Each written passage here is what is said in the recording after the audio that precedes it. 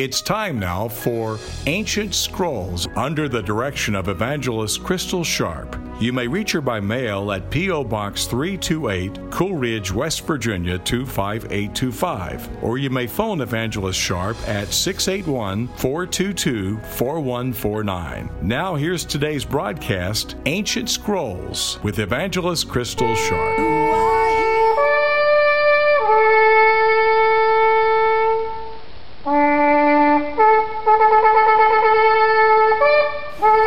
Shalom, shalom, peace in the name of Yeshua. This is Crystal Sharp, and welcome to the Ancient Scrolls program. And what you heard was the sound of the shofar, and the shofar in ancient Israel.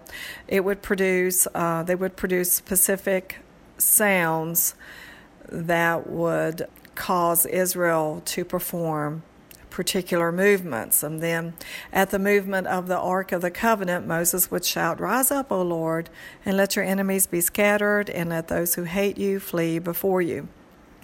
Shema, O America, the Lord our God, the Lord is one. The first commandment is to love the Lord your God with all your heart, with all your soul, and with all your strength. And I got that from Deuteronomy 6. And today I'm going to briefly touch on the dedication of the altar in Israel. And this happened at the beginning of this month in December. And we're going to speak on some things concerning the red heifer. Now, this teaching on the red heifer, I may not be able to conclude it today, so I might have to take that on over into next Sunday's program. These things, I think, are indicators of Yeshua's return. It is the altar in Israel. It is the red heifer and also the Temple Mount. And my going over these things will help familiarize some of you with events that will shortly come to pass in Israel. So let's go to prayer. Father, we thank you for being God, for being the King of the universe, King over heaven, and the King over the earth. The earth is the Lord's and the fullness thereof, the world and those who dwell therein. Psalm 138 says, "I will praise you with my whole heart. Before the gods I will sing praises to you, and I will worship toward your holy temple and praise your name for your loving kindness and your truth. For you have magnified your word above all your name." And we pray for your righteousness and justice to prevail over the deep darkness of the nations. We pray for your spirit of repentance to saturate the church in the nation. And Father, we pray for President Trump as usual. We pray life over him, that your spirit of wisdom, knowledge, and understanding will permeate him. We pray that he will be a seeker of you, of your righteousness and justice. We pray he will not seek to divide Israel. We ask that he be protected, his wife, his children, and grandchildren. And we look to you, Father, to deliver us, because man does not possess the ability to save us. Father, you are the only solution to the many problems in this nation. And our problems seem and appear to increase every day. We pray for Israel's protection as the nations are conspiring to annihilate them. We pray that you give them hidden strategies to overcome their enemies. And we ask that every plan of the enemy will be exposed. There is coming a day when Israel will receive Yeshua as their king. And we pray Yeshua will come quickly, because the earth is full of violence. It is full of the blood of the unborn, of the innocent. The nations are defiled with sexual sins and child molestation. We ask you to deliver us, Father, in Yeshua's name. Amen. On nearly every program, I remind listeners that our Father, for some months, has been speaking to us repeatedly that we are at the end of days, and for us to deliver his royal proclamation to others. And he also said there is going to be a stock market crash, and the powers that be, and I'm talking about those Satanists that we have voted for to take government seats, those among the wealthy elite in this nation and in the world, they are employing themselves diligently to dissolve the nations into chaos. So they can bring order to the world through their figure, the Antichrist.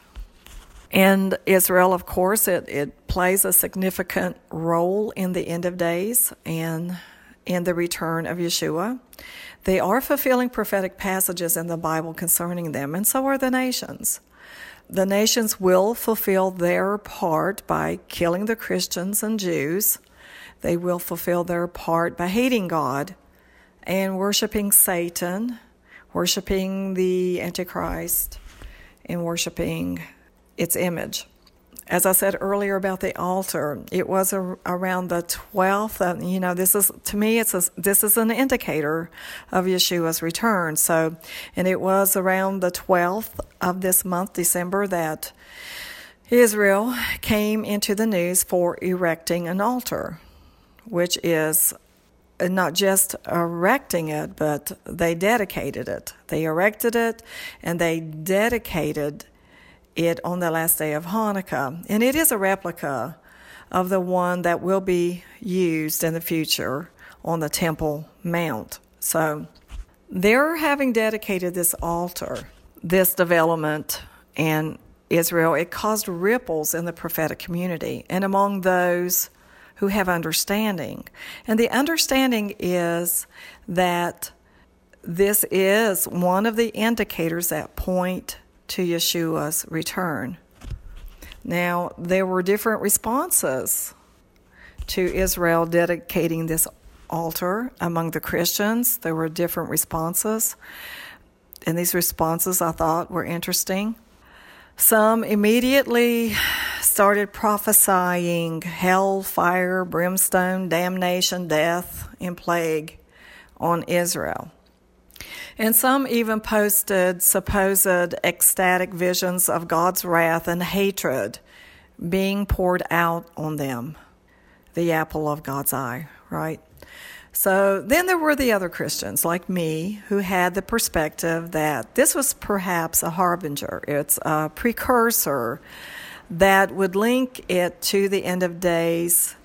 We would link it to these prophetic passages concerning the end of days in the Bible. Altars going up in Israel is significant in this day since it has not happened for several thousand years. And among some Christians, and as a friend of mine pointed out, Frankie, that, we know that among some Christians this caused a disturbance because the realization is that we are at the end of days. This is just an indication that we are at the end of days and that the Antichrist is close to being revealed. And so this created anxiety because, according to the teachings of error, I'm talking about the teachings on the rapture, it is sometimes taught in error. And according to the error, the way that it's taught, the church should be raptured already. But yet the church is still here. The resurrection hasn't happened. The graves have not been opened. And this is causing a discomfort to the flesh as these teachings of error are being re-examined.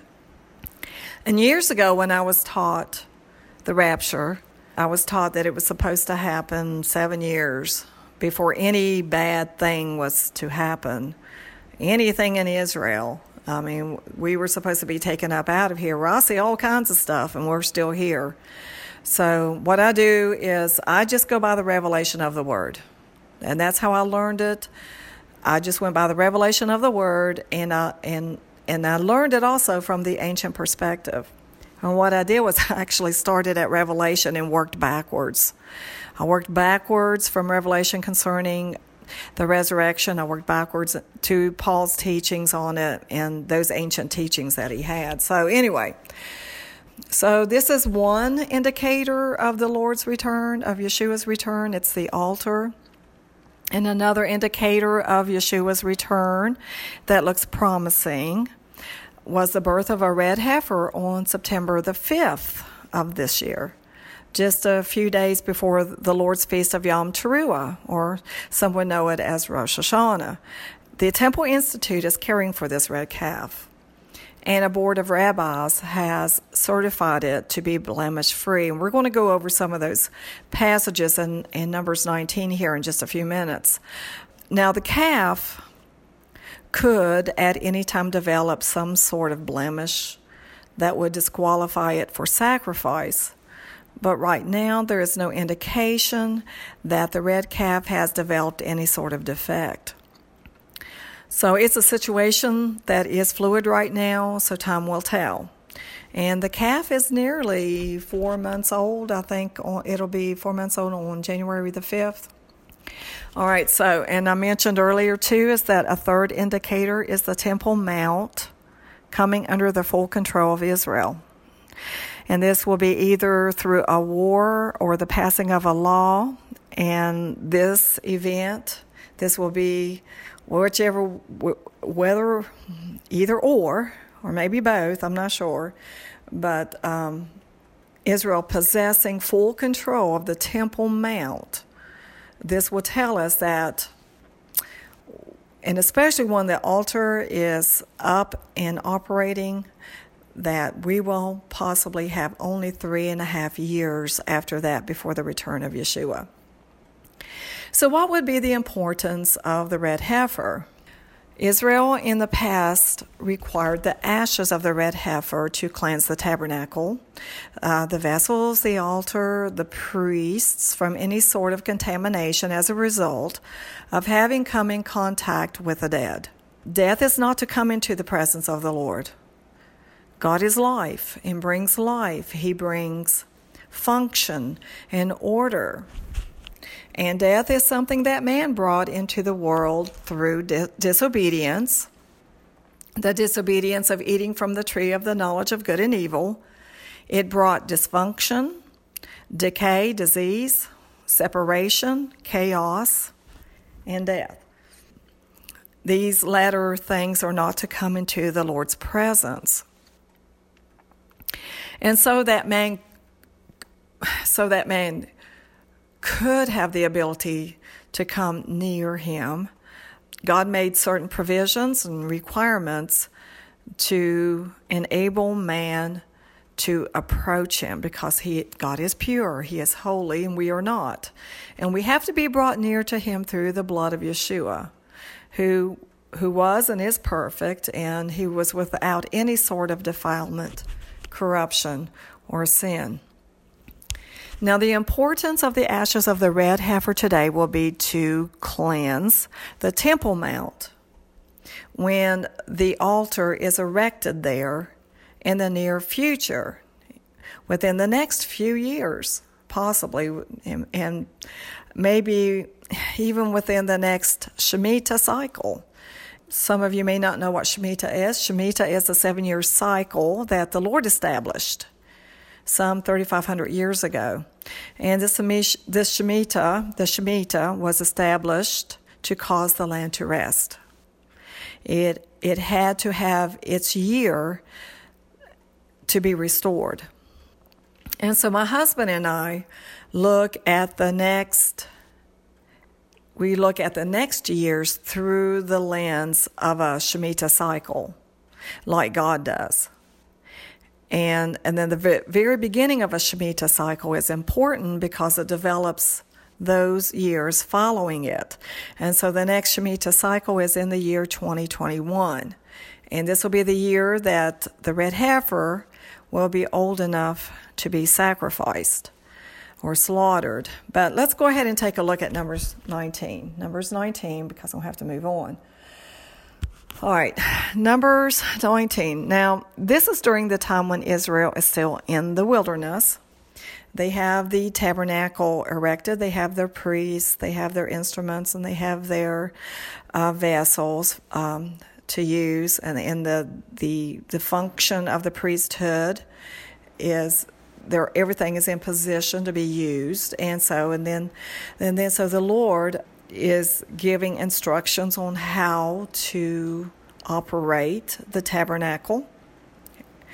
and he tells them what their function is and what he approves of, what he doesn't approve of. He's just giving his instructions, right?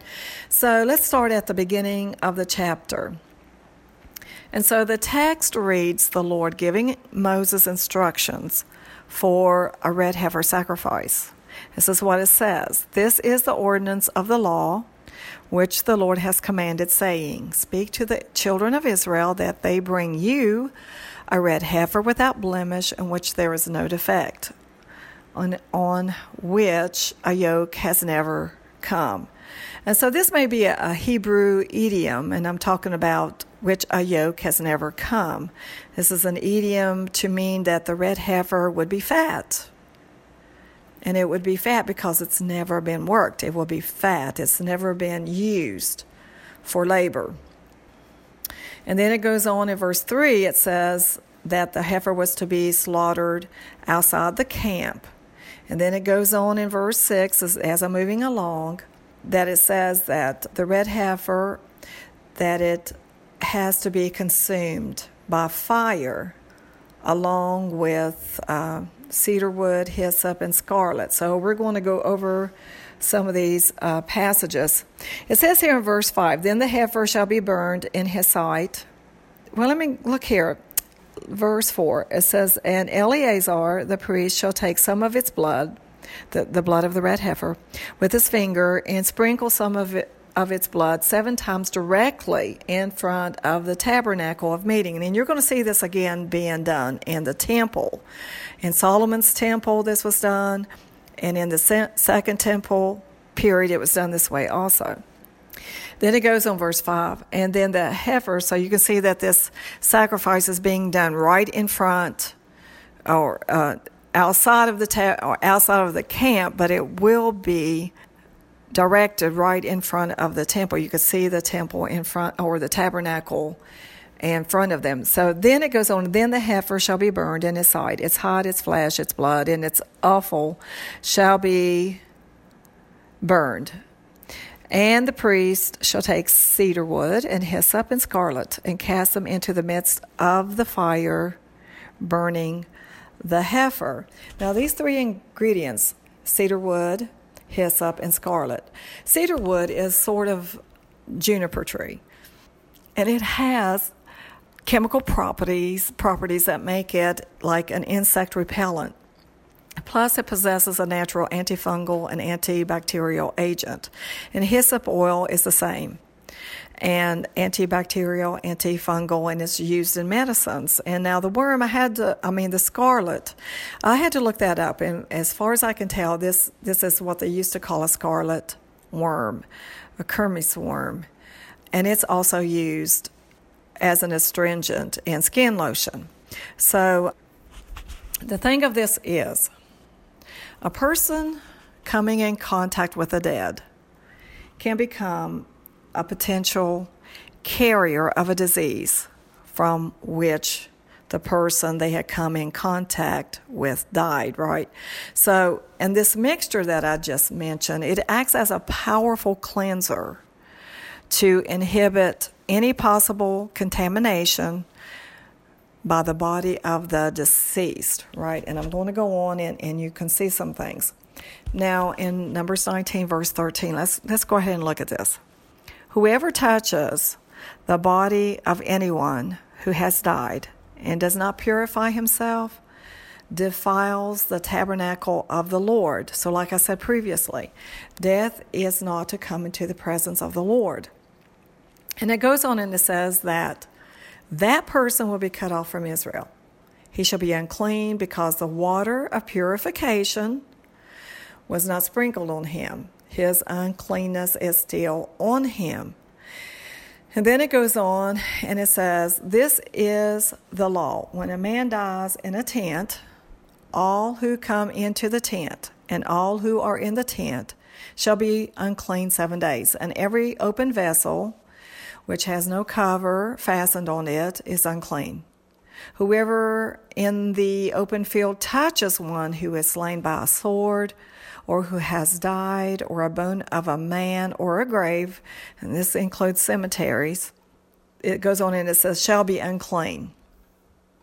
And so what we see here is that death contaminates everything.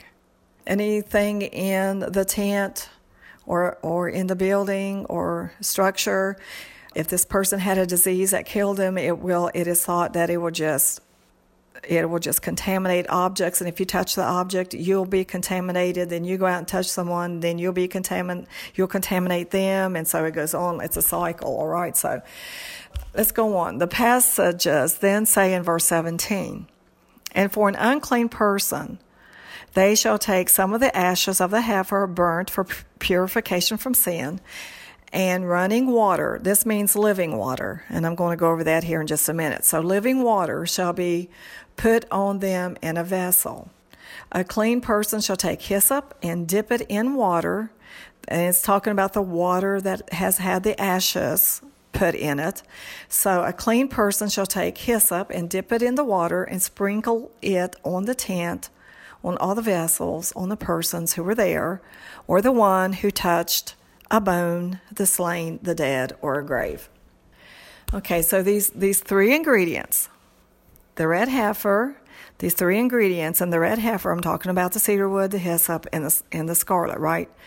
So these are consumed together, and when needed, these ashes were sprinkled on living water.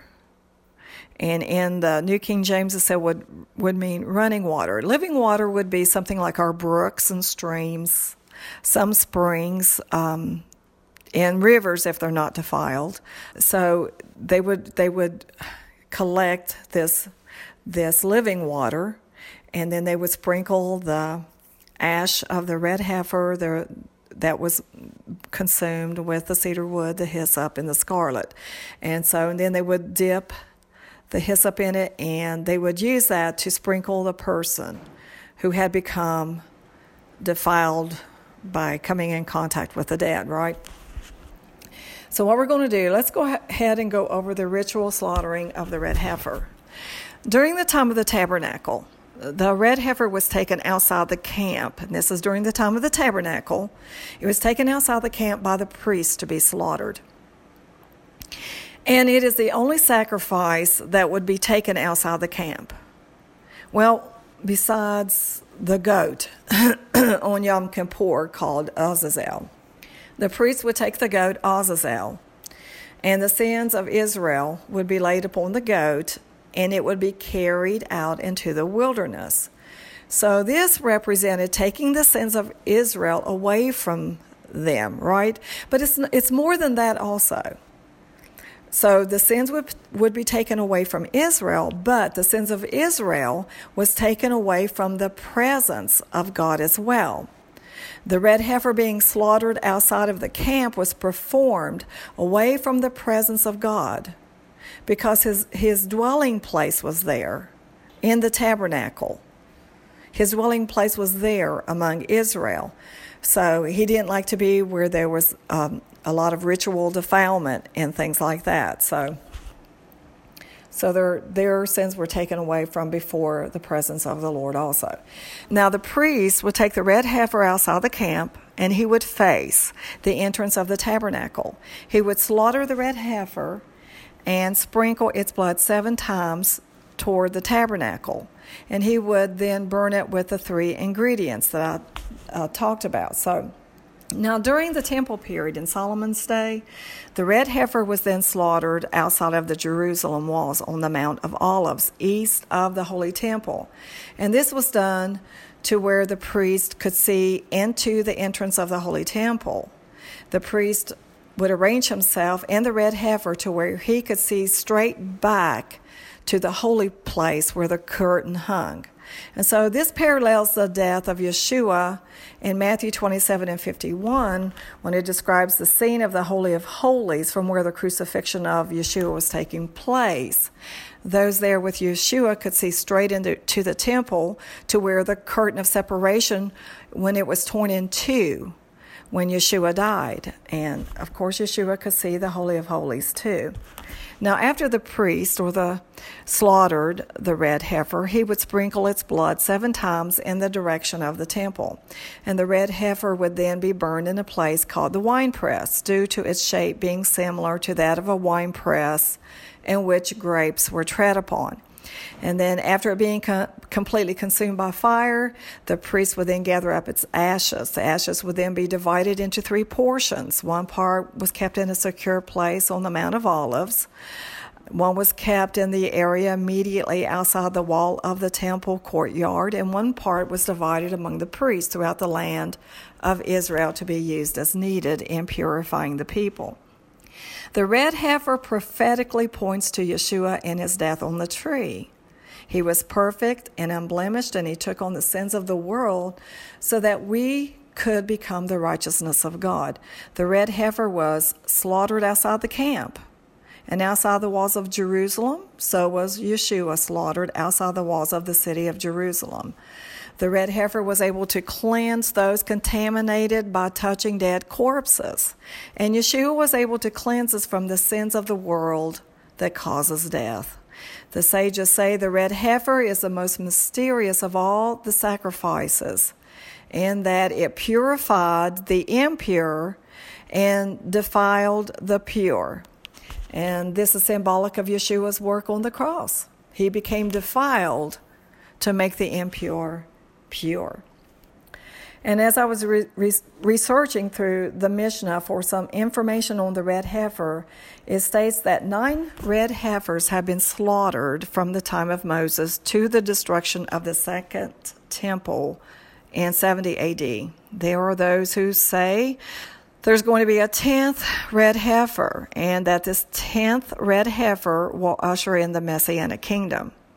And there is another teaching that Yeshua will slaughter a red heifer in the 3rd temple on his return. And this will be the new millennium. And this is why they believe this. Ezekiel 36:24 says, "For I will take you from among the nations, gather you out of all the countries, and bring you into your own land. Then I will sprinkle clean water on you, and you shall be clean. I will cleanse you from all your filthiness and from all your idols." And so the sages say this will be done between Purim and Passover or Pesach. He then continues, "I will give you a new heart and put a new spirit within you. I will take the heart of stone out of your flesh and give you a heart of flesh. I will put my spirit within you and cause you to walk in my statutes, and you will keep my judgments and do them." So we can see the sprinkling, like at the tabernacle and in the temple services, will be conducted again. Let me see what time I have. Okay. Also, Ezekiel, chapters 40 through 48 points to the time of the new millennium, and it gives more understanding on the prince, which is Yeshua, offering his sacrifices to God when he enters the temple. And the sages call this the 3rd temple, so it'll be an exciting time. I'm going to end the program. If it's God's will, I will be here next program. Remember to walk by faith and not by sight. Do 2 things this week. Love and forgive. Ask God to cleanse you from all unrighteousness every day. Keep your spiritual garments clean from wrinkles, spots, and blemishes. Love God. Love your neighbor. Rico Cortez will sing the Aaronic blessing in Hebrew from Numbers, chapter 6, verse 24 through 26. Yevarechecha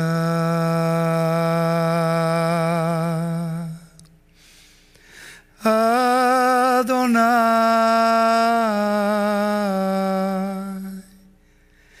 v'yishmerecha Yael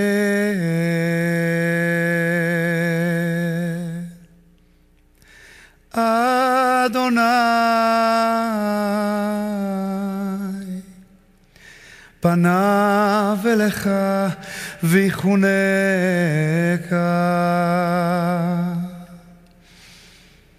יישא אדוני פניו אליך וישם לך לך שלום.